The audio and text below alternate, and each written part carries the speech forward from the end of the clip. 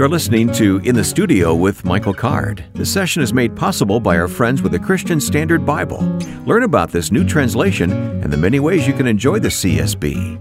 Explore online when you visit csbible.com.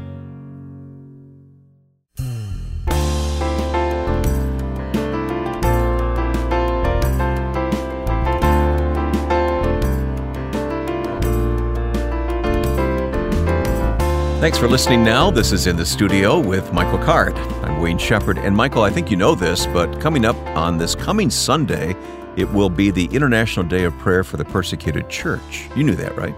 I did, thanks to Joe Carlson, our producer, and I'm very encouraged that we're spending time getting ready for it. I think that's the kind of event that you need to ramp up to, and not just say, wake up in the morning and say, I'm going to think about the persecuted church today.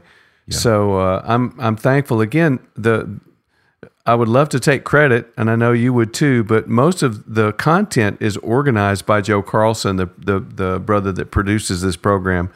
And this is something that's important to Joe and important to us, and so I'm thankful to him that he's put together this program. Yeah, somebody has to keep us on track, and it fell to Joe to do that. So, well, and not just bringing up the theme, but he's reaching back to one of the older programs, and we're going to get to hear a wonderful brother who understands the persecuted church talk about what's going on in the world. Yeah. We're going to go back to one of the earliest conversations we had when we started working together. The program was called Joy in the Journey at that time, and Steve Green came to your studio at Mole End and sat down for a conversation. Yeah, and I don't remember what it was he said, so I'm anxious to hear again what he said. It was long enough ago that we can't recall, right? But we're going to hear you and Steve sing together, too. Yeah. Well, we were just commenting in between segments of the program how much of our conversation involves you saying, Mike, do you remember that? Mike, do you remember that? So I'm looking forward to hear what Steve has to say. Yeah, we'll get there in just a moment. Hey, let me ask you, though, about the featured resource this month that Trevin Wax has put together. Trevin has been with us on the program here. It's called The Psalms in 30 Days. Yeah, Trevin is a remarkable he has organizational skills. He helped put together the team for the CSB Bible, but he's also a biblical scholar. And he has put together this unique way of working through the Psalms in a month. And it's actually an old approach that he's brought kind of new thinking to. And Trevin's an amazing guy. Well, we'll have more to say about it as this hour progresses here. Here's a note from Jeff. It's been Michael Card Monday over here today. We have Taco Tuesday, now Michael Card Monday. I've so enjoyed hearing and listening to the podcast, especially now that the option to skip ahead or back to hear something again exists. Greatly appreciated the interview with Denny this morning and hearing the song El Shaddai just now. Very grateful for your ongoing ministry of song and teaching. Started reading Mark in Mike's Informed Imagination series. Again, wonderful. Thank you, Jeff. Wow. Isn't that great that someone would take the time to encourage us? I appreciate that, Jeff. All right, let's get started and go back in time now as Steve Green came to the studio at Mole End. With us today, a good friend and a good brother, Mr. Steve Green. Steve, welcome. It's great to be with you. Thanks. We're going to ask Steve to sing for us in just a moment, and later we'll ask that the two of you sing that song that, Michael, you wrote called The Faithful. That is on one of Steve's CDs as well. But we'll get to that later on. Let's take a closer look at this matter of suffering for naming the name of Jesus Christ. Michael? Well, I think Steve and I have felt this burden for some time. I've worked with the Bible League. He's worked with Voice of the Martyrs and other organizations to try to help raise awareness amongst American Christians that there is a suffering element to the church. More Christians dying today for Christ than at any time in the history of the church. One Oklahoma City bombing a day right now. That's how many Christians are dying for Christ. And we in America live as if it weren't a reality. Steve, this is something you think about, isn't it? It is. The particular passage that you read, I think is very key. Do not be surprised. And often we act as if or respond to the word about suffering believers around the world with shock. What happened? What went wrong? And the Lord himself forewarned us that it's part and parcel of naming the name of Christ. And really that's what suffering is about. It is suffering for Christ's sake, not because of my own wrongdoing. There's nothing noble in that. But if it is out of identification with Christ, then there is a great rejoicing because really I'm bearing His reproach. Well, we all pray together that should we be in a place of suffering like many of our brothers and sisters are, that we would learn with them to praise God for the fact that we bear His name. Steve, as we consider these things here today, you have written a song based on this passage. It's called No Surprise, just to remind us again that don't be shocked about these things. They're not strange. It's part of following Christ. Michael, let's ask Steve to sing that for us now, accompanied by Brian Howell.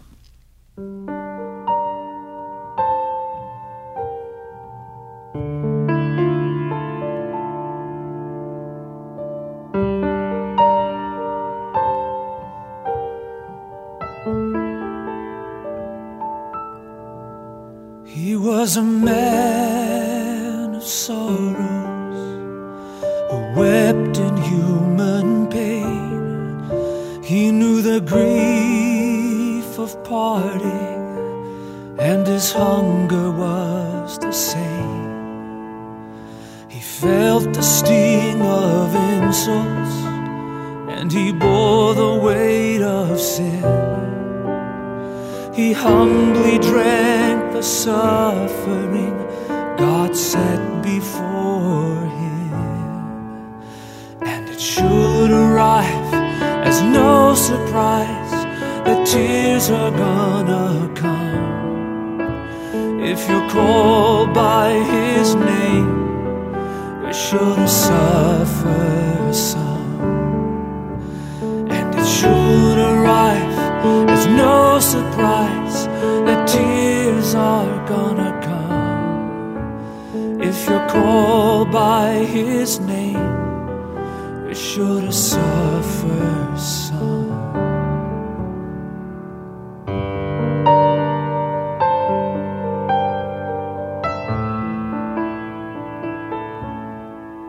He didn't seek His own happiness. He made no earthly claim. For the joy set before Him, He endured the cross and shame. He was born into the darkness to shine the light of truth. And if the world hated Him, the world will hate you too. Should arrive as no surprise that tears are gonna come. If you're called by His name, you're sure to suffer some. And it should arrive as no surprise that tears are gonna come. If you're called by His name, you're sure to suffer some.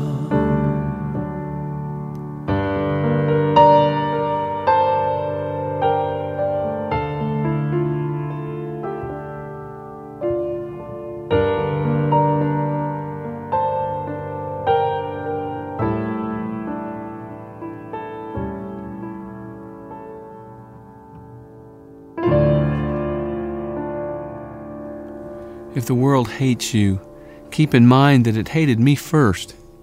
If you belong to the world, it would love you as its own. As it is, you do not belong to the world, but I have chosen you out of the world.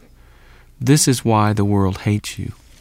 Remember the words I spoke to you. No servant is greater than his master. If they persecuted me, they will persecute you also. If they obeyed my teaching, they will obey yours also.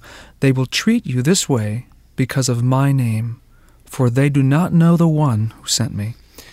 Should be no surprise to us. That scripture, by the way, found in John chapter 15. When we talk about suffering, in fact, I have the privilege of communicating the song that Mike and I are going to share later on, The Faithful, in concert settings, along with a video that portrays a true story, an account of persecution. And when the song finishes, generally there's a mixed response. Some people don't know whether to clap or to cry. What do you do with this? How do you respond to this? I just experienced this going to one of your concerts about 2 nights ago, Steve, and I noticed that. And here we sit in comfort and safety, and then to realize that a vast number of Christians are being persecuted at this very moment.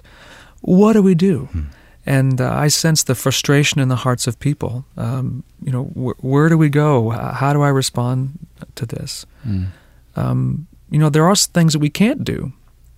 I think that there is an element of compassion and encouragement that can only be shared if you're in that with them.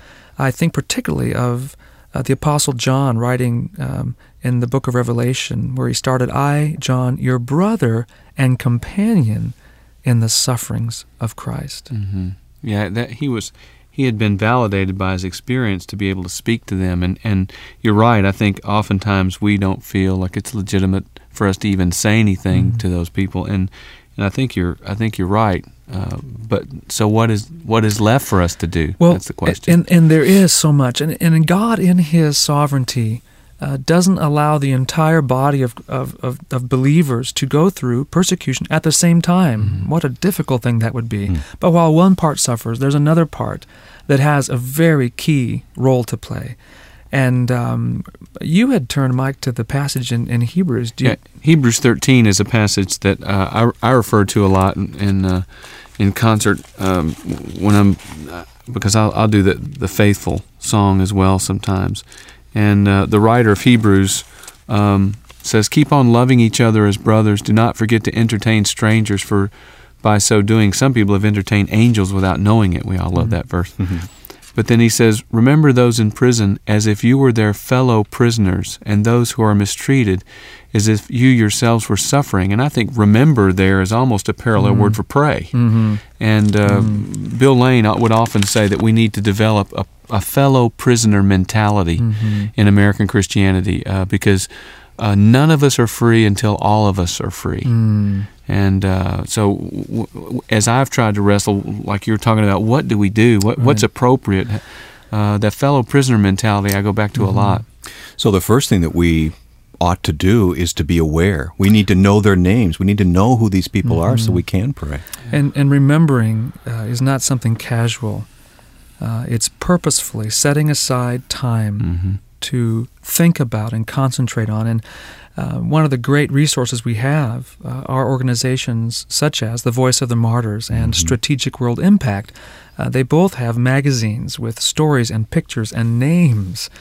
And those things are a great help. I call them fuel for prayer. But as you said, Mike, it leads to prayer. And one of my favorite stories in the Bible is Acts chapter 12. It's the account of Peter in prison. And there was some persecution going on. Herod had, in fact, killed the brother of John, James. And it delighted the Jews. And so he was getting ready to do some more. So he took Peter prisoner. And there he was, chained in prison. And interestingly, there in the middle of the night, Peter's sleeping. But what else can he do? He's in those circumstances, and he's doing the right thing. He's resting in the providence of God. What a beautiful picture that is to me. Yeah, at peace while in chains. That's right. Yeah. But the great thing is this. There was a body of believers not in prison who were up all night wrestling in prayer for him. He's resting because he's in that circumstance right then. He is in prison. What can he do? But the believers who were free were praying. What a picture to me of our responsibility.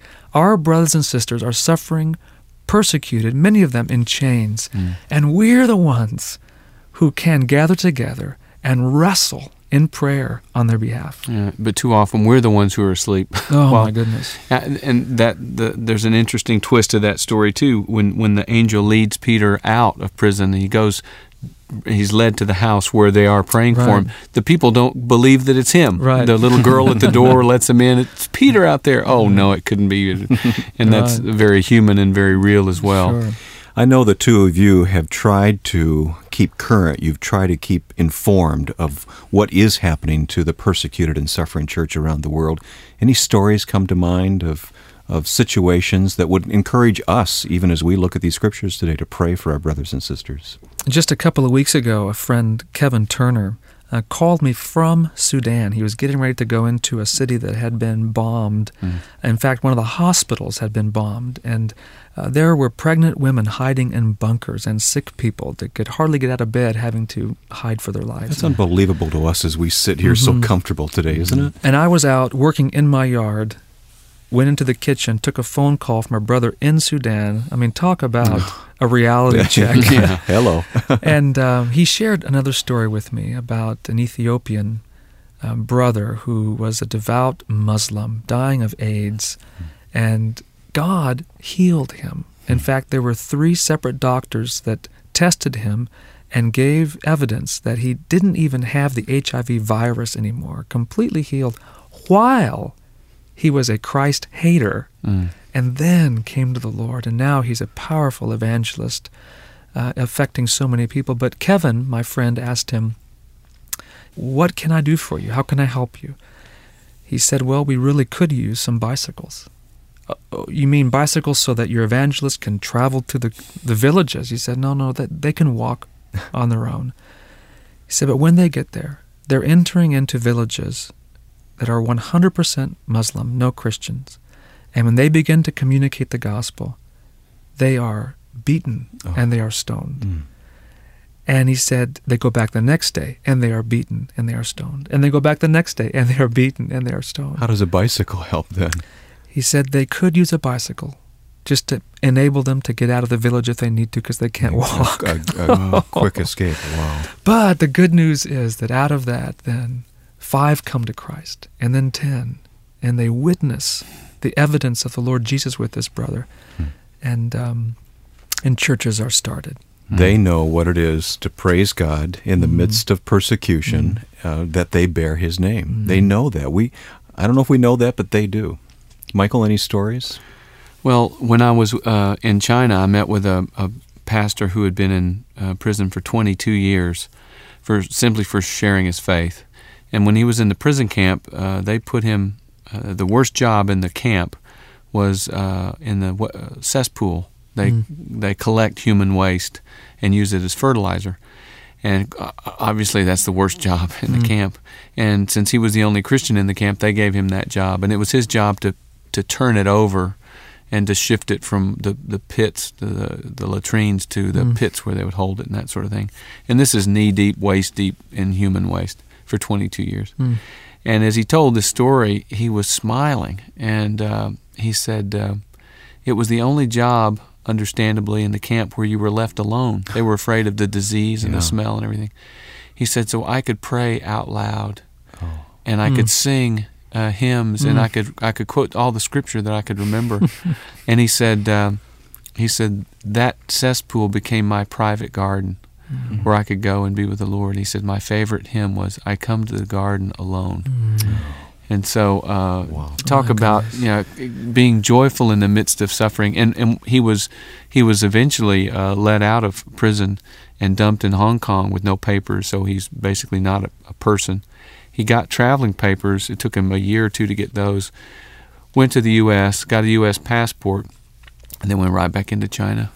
Bless his heart. Yeah, just brave. Steve, man. Sometimes there's the ultimate sacrifice. Sometimes people are not just persecuted, they don't just suffer, they actually die for naming Christ's name. We need to pray and thank God for these lives as well. Absolutely. It was Oswald Chambers that said, even if today you're not called to give your life, you should at least carry in your heart the spirit of martyrdom. That is the willingness to say, Lord Jesus, whatever you require of my life today, I am yours. And I don't think that anyone approaches that glibly or lightly. In fact, some of them don't even realize at the moment all that's going on. Sometimes there's confusion, and such as was true with the martyrs by the Auca Indians in Ecuador. Yes, think of all the good that's come out of that tragedy. Absolutely. Michael, you, with these thoughts in mind, have written a song that Steve has sung. You both are going to sing it for us now here in the studio. The background, though, this is called The Faithful. Yeah, well, this is a song that really came out of Steve's burden for the suffering church. And we talked about it, and he's the one who really communicated it to me. And I put the words down, and then Phil Nash wrote the music. Steve Green, Michael Card, Brian Howell here at the keyboard, and also joining us, Ken Lewis, waiting patiently to play percussion on this song. It's called The Faithful.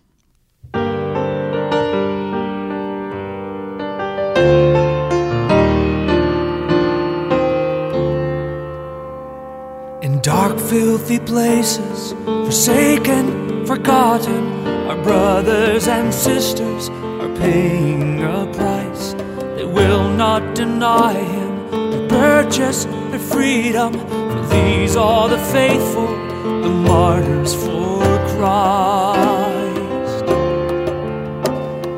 Twisted and broken, abandoned and beaten, their bodies confined, an unseen sacrifice. But deep in their spirits, they know perfect freedom, for they are the ones who've been set free by Christ. From under the altar, the voices are crying, how long, Lord, till you come judge the earth? But he'll wrap and redeem them in robes of pure white, for the blood of the martyrs is the seed of the church. Oh, the blood of the martyrs is the seed of the church.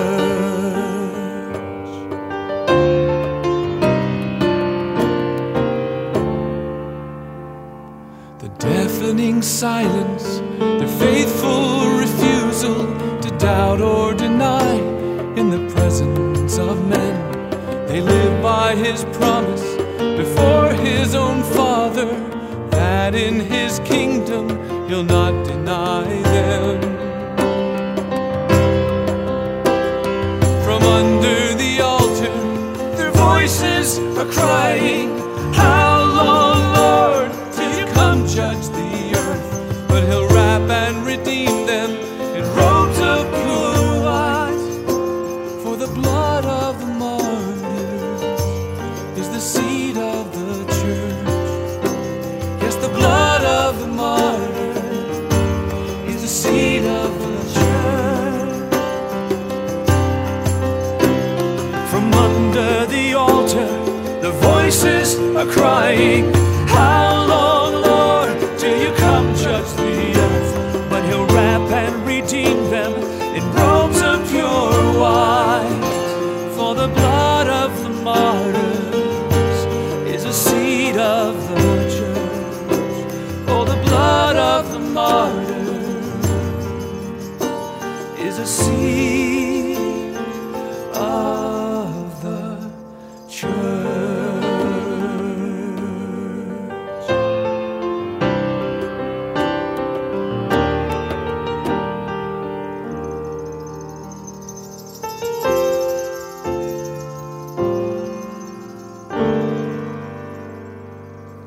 Well, that's called The Faithful, Steve Green with Michael Card here on Joy in the Journey. What a powerful picture, what a powerful thought that people actually die simply because they want to honor Christ.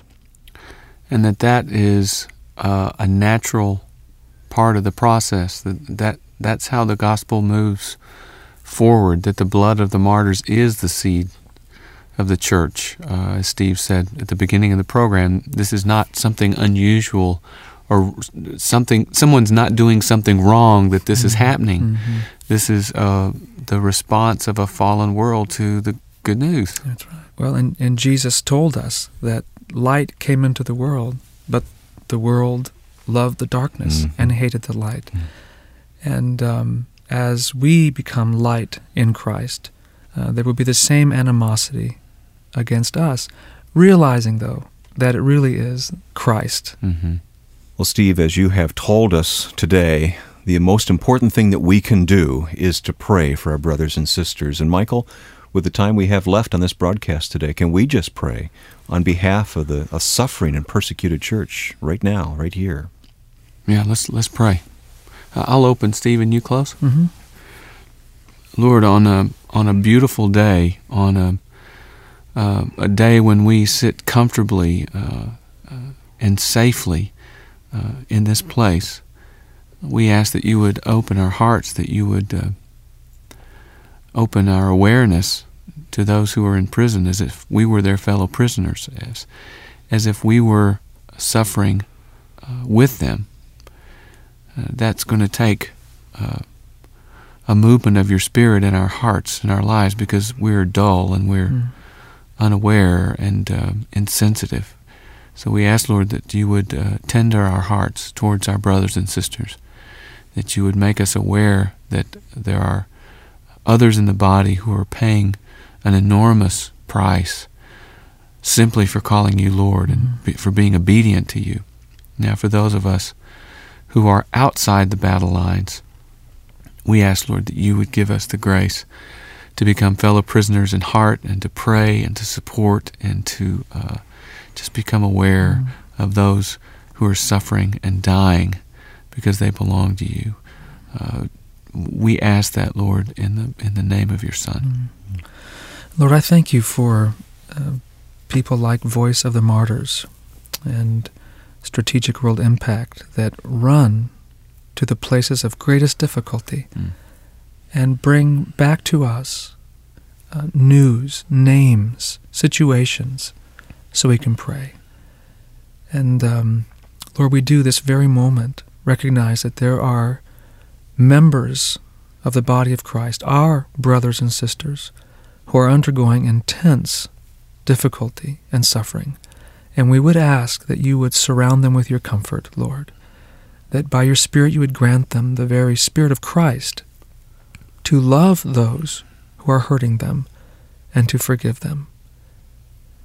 And then, Lord, it makes us remember again that this world is not our home. We're aliens, we're strangers. And with a greater intensity we long for heaven, long to be home with you. But till then, Lord, would you strengthen our feeble hearts and cause us in the moment of trial not to shrink away from you, deny your name, but to gladly bear reproach for the sake of Christ. In his name, amen. Amen. Well, brother, thank you for spending such a big block of time with us and sharing your heart and your gift, and I can't tell you how much it means just to share this word with you. Thank you. It's a privilege for me to be here. Thanks. It's so encouraging to see the notes that come in from those who listen to these sessions in the States and around the globe.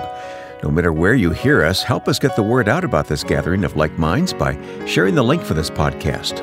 We hope you'll share your thoughts on the Michael Card Music Facebook page, or reach us directly when you send your comments, song requests, or questions via email, and write to us at inthestudio@michaelcard.com. These conversations are just a start, and we want to invite you to go deeper. Check out more of Michael's insights through his books, music, and Bible conferences. Explore all that is waiting for you at michaelcard.com. Well, there's more music and conversation coming your way as we pause for this message here in the studio with Michael Card.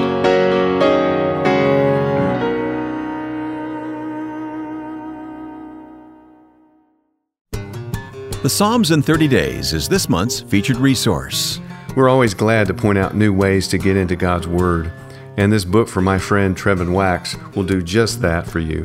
Trevin has combined the clarity and scholarship of the New CSB translation with a wonderful adaptation of a centuries-old approach to reading the Psalms in a month. Search for the Psalms in 30 Days at csbible.com and read more about this helpful study tool that can refresh your spiritual life.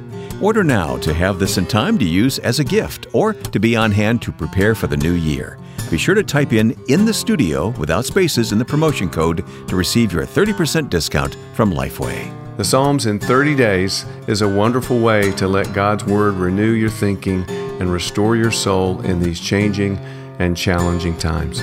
Search for Psalms in 30 Days now at csbible.com.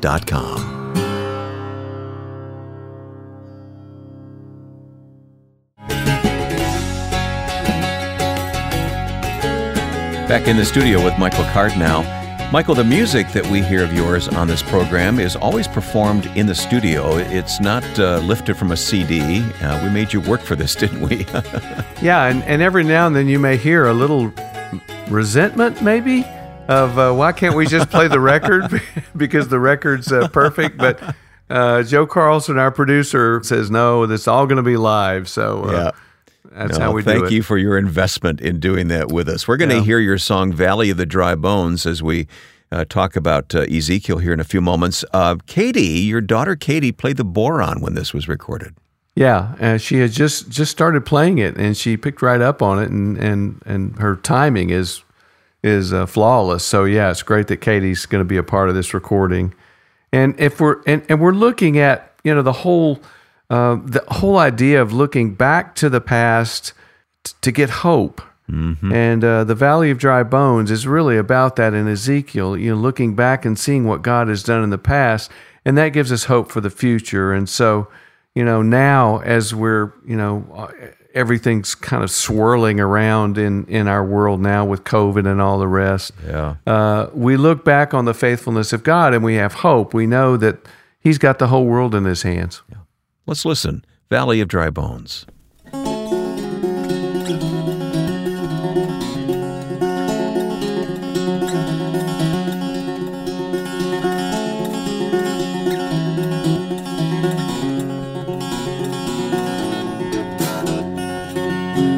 Behold, a valley filled with bones, bones on every side.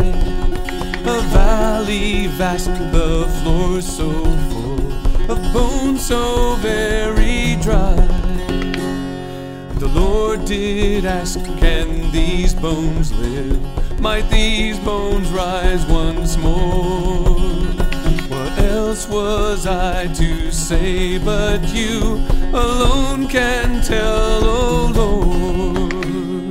A legion now alive, a resurrected army, a living holy host of a people born again.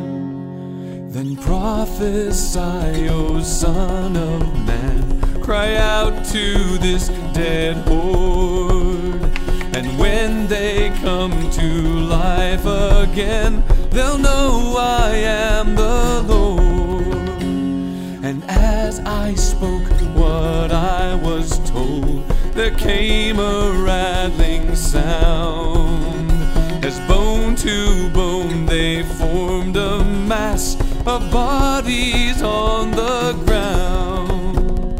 Your dead will come alive, their graves will lie abandoned, and all those living in the dust will wake and shout for joy.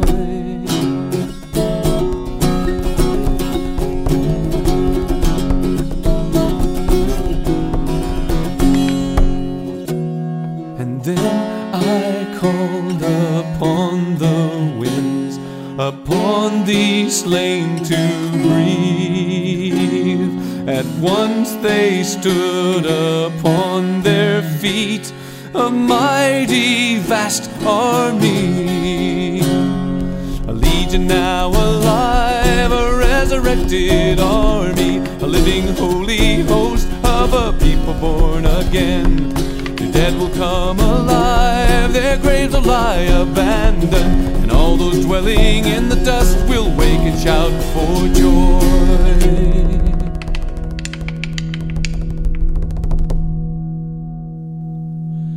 The Lord took hold of me, and I was carried away by the Spirit of the Lord to a valley filled with bones.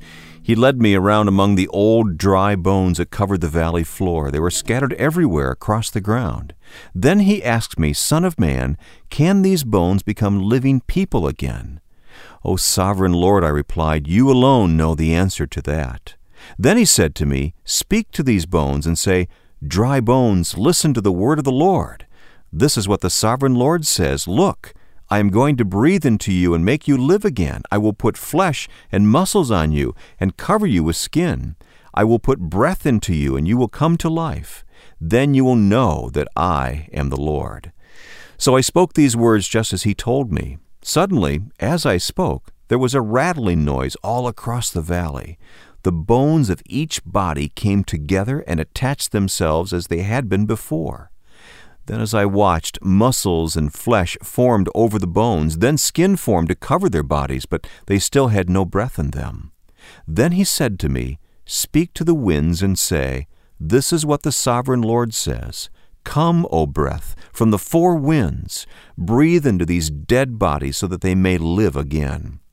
So I spoke as he commanded me, and the wind entered the bodies, and they began to breathe. They all came to life and stood up on their feet, a great army of them. Then he said to me, 'Son of man, these bones represent the people of Israel. They are saying, "We have become old, dry bones. All hope is gone." Now give them this message from the sovereign Lord. O my people, I will open your graves of exile and cause you to rise again. Then I will bring you back to the land of Israel. When this happens, O my people, you will know that I am the Lord. I will put my spirit in you, and you will live and return home to your own land. Then you will know that I am the Lord. You will see that I have done everything just as I promised. I, the Lord, have spoken." Ezekiel is given this impossible task to speak to a people who God says won't listen, who won't receive His word. And Isaiah, Jeremiah, they all have a similar calling on their lives. Those seeing, they don't see, and hearing, they don't hear, and that sort of thing.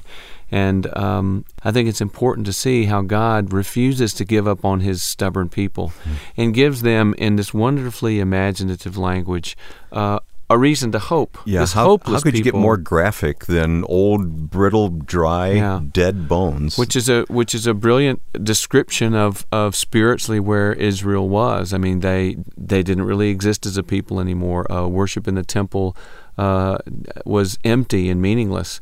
And Wayne, I think there are a lot of us who look at our own country and see reflections of this same vision. You know, who was it that said American Christianity is 4,000 miles wide and an inch deep? And I think in many ways the landscape of the American church is littered with these bones. And I think people like us read this passage and become hopeful. But it's Jesus that's going to make it happen. You know, it's His breath. It's exactly this. It's His Holy Spirit. And I think what we need to begin to pray is that this vision of Ezekiel 37 would become actualized in our own church. That this valley of dry bones that is American Christianity would experience the fresh breath of God, and that we would eventually become this vast army. Because in a lot of ways, I think the ruins of the towers, the experience of 9/11, I think is almost an image of what's happened to us. We think we're rich, but we're really poor. We think, we have all this success, and we preach so much about our successes.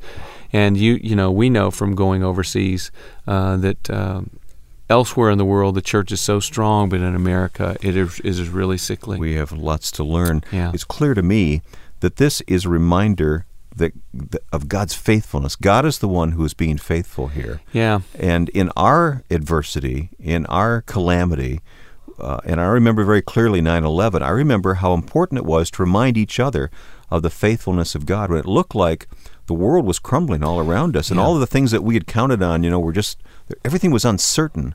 Yeah. It was good to remind each other about the faithfulness of God. Yeah, well, I remember that day too, because I remember it was you who really got my wife and I through that day, because we were listening to Moody Radio and hearing you comment on things as news broke, and so that was. It wasn't just me; there were many others a part of that. But that too. was a time where I really gained a whole new appreciation for you and your ministry, especially to my wife and I that day.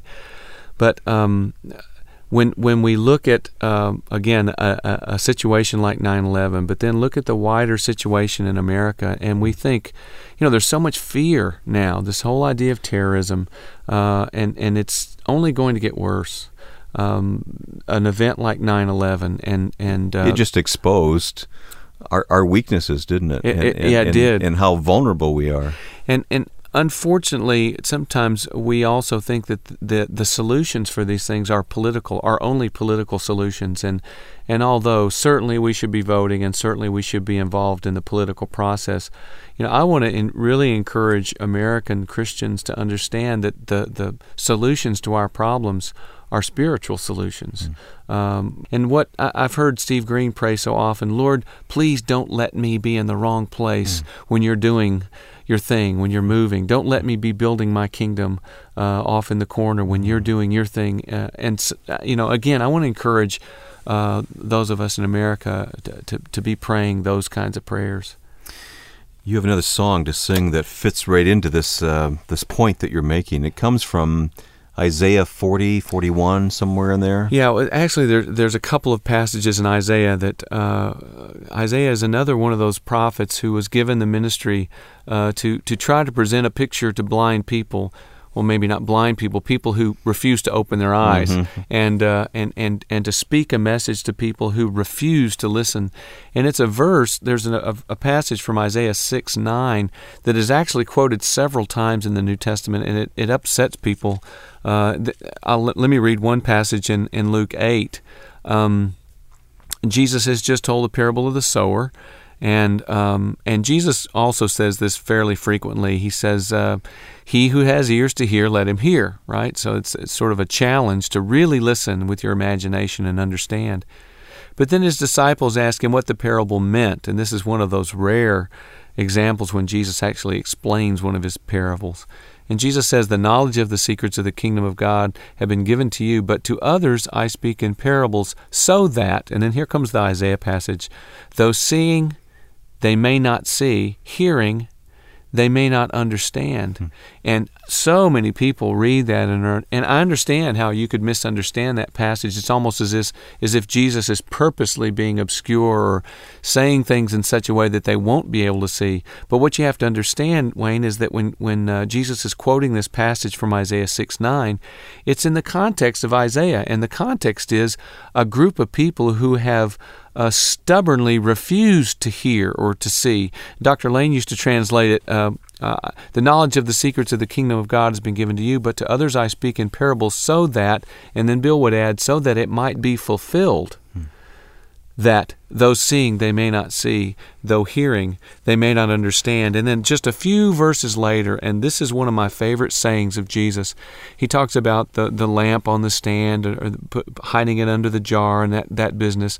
And this is Luke 8:17. Jesus says, for there is nothing hidden that will not be disclosed, and nothing concealed that will not be known or be brought out into the open. In other words, I'm not being obscure. I'm not hiding things from people, that sort of thing. But here's the verse I love so much, Wayne. He says, therefore, consider carefully how you listen. And it's almost a challenge that comes right out of that Isaiah 6 passage. The way you listen, your very life depends upon it. And so we need to learn our lessons from the Isaiah and from Jeremiah and from Ezekiel and from Habakkuk and those Old Testament prophets who spoke to people who stubbornly refused to hear what God was saying to them. The listening that you're talking about, it's implicit that's full of understanding, that we listen with understanding. That's what the Lord's talking about. Well, it's not just hearing. We listen with a fully engaged heart and mind. Yeah, I think it's not just for sort of didactic understanding, but we listen with an openness to be changed and challenged by the Word of God. We don't listen in such a way as we think we understand it all. We listen in humility.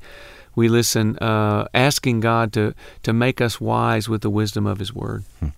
Well, that's the message of this song we're going to ask you to sing now. Will you not listen? It's helpful to have that backdrop in the Gospels and in the book of Isaiah. Michael Card in the studio.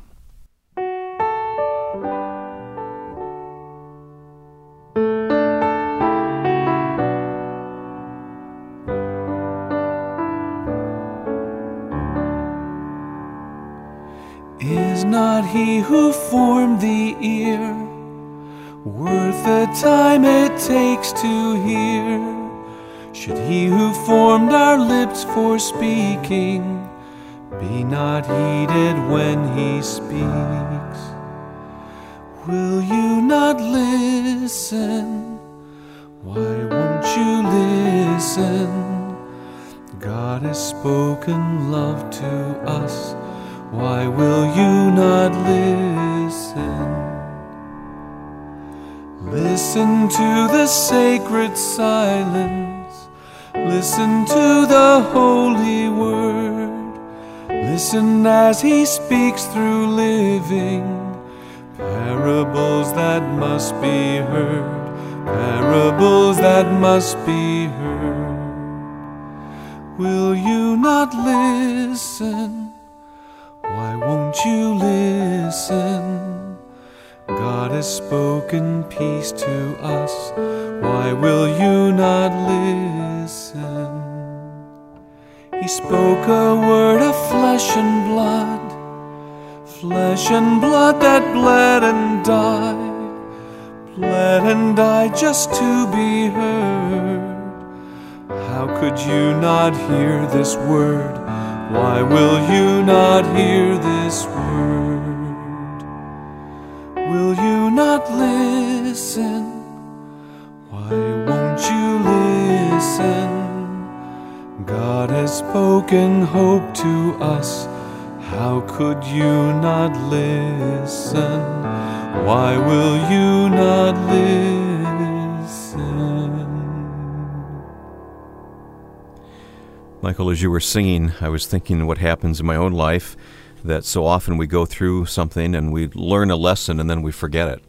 We just, it sort of slips our mind. As Scotty Smith says, we have to keep preaching the gospel to each other. The things that we learn, like you say, they do slip away, and we have to be reminded. What I remembered was that Jesus is the Word of God. So will you not listen? Yeah, I need to listen to the Word, this living Word who is God's Son. But I think in a sense we have forgotten. Now, here we are this far away from the events of 9/11. We've slipped back into a certain complacency. Sure. We certainly pay a bit more attention to the terror warnings and the news and that kind of thing, but in many ways, our lives are much the same. Well, I mean, our God in this country, our God is our comfort. We are comfortable people, and I'm confessing that. I'm not accusing. Our air conditioner went out for a couple of days, and we thought that was really serious. I mean, that rocked our whole world, and then you stop and you look back and you go, gee, there are people dying.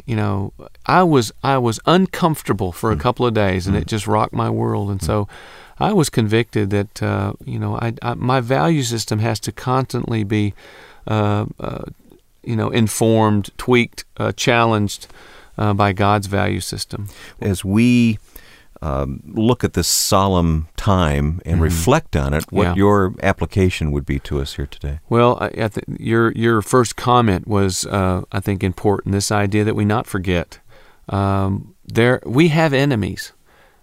There are people who consider us their enemies, and I think it would be good for us to continuously try to understand just why. Why are we the objects of such hatred? What is it about the stand that we've taken that causes people to focus that kind of venom towards us? Certainly, some of the things we've stood for are good things. I mean, our cause for Christ, our standing for the gospel, is going to bring the world, against us, animosity towards us.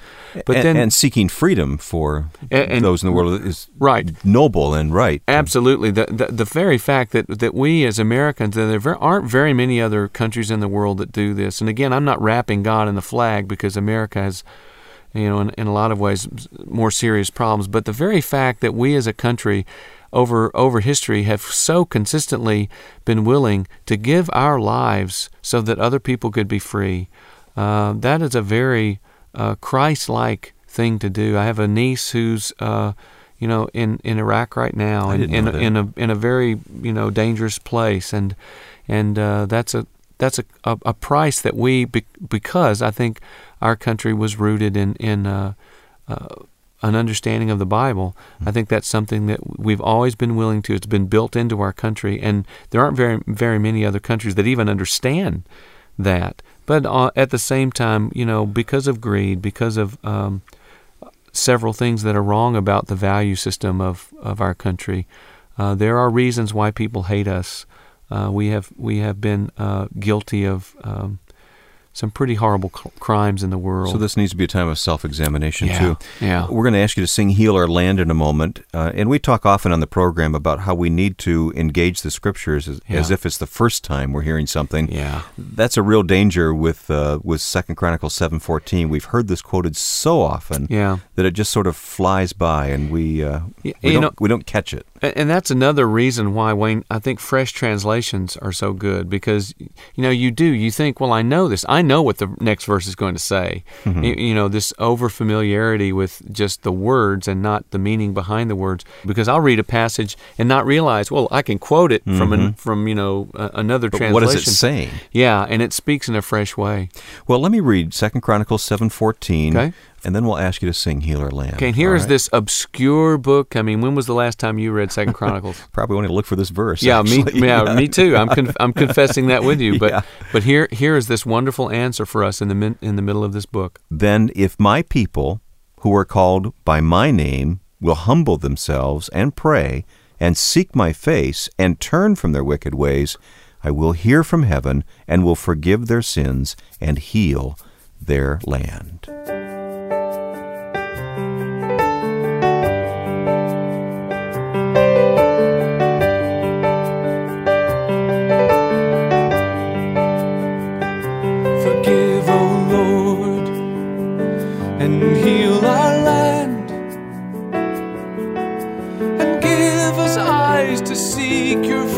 And hearts to understand that you alone make all things new,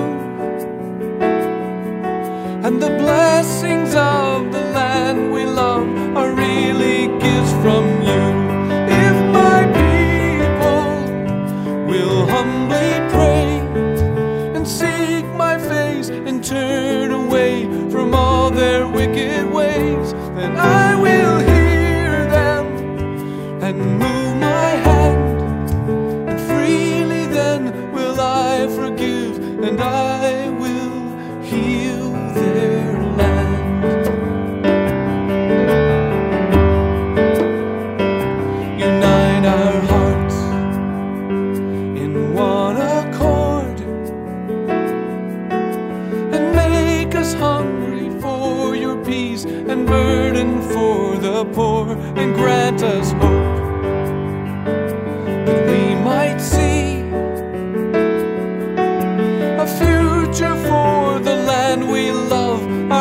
Our liberty. If my people will humbly pray and seek my face and turn away from all their wicked ways, then I will hear them and move my hand, and freely then will I forgive, and I will heal their land.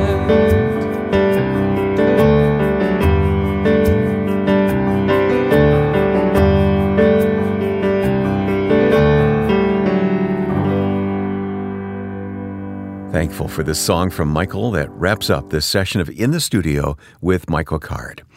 If this time together has been valuable for you, please take a moment and pass along your comments to us. Share the link with a friend or post a review of this podcast. And learn about Michael's books, his music, and conference ministry so you can expand on what you've heard in this session at michaelcard.com. We're excited about the partnership with our sponsors at the Christian Standard Bible when you visit csbible.com. The Psalms in 30 Days is this month's featured resource. Search for the Psalms in 30 Days at csbible.com and read more about this helpful study tool that can refresh your spiritual life. And when you order, apply your 30% discount to the CSB purchase through Lifeway. Type "In the Studio" as one word in the promotion code for your 30% discount with Lifeway. Search for Psalms in 30 Days now at csbible.com. For all of us on the team, Ron Davis, Susan Sermon, Lance Mansfield, and our producer, Joe Carlson, I'm Wayne Shepherd. Thanks for listening to this edition of In the Studio with Michael Card.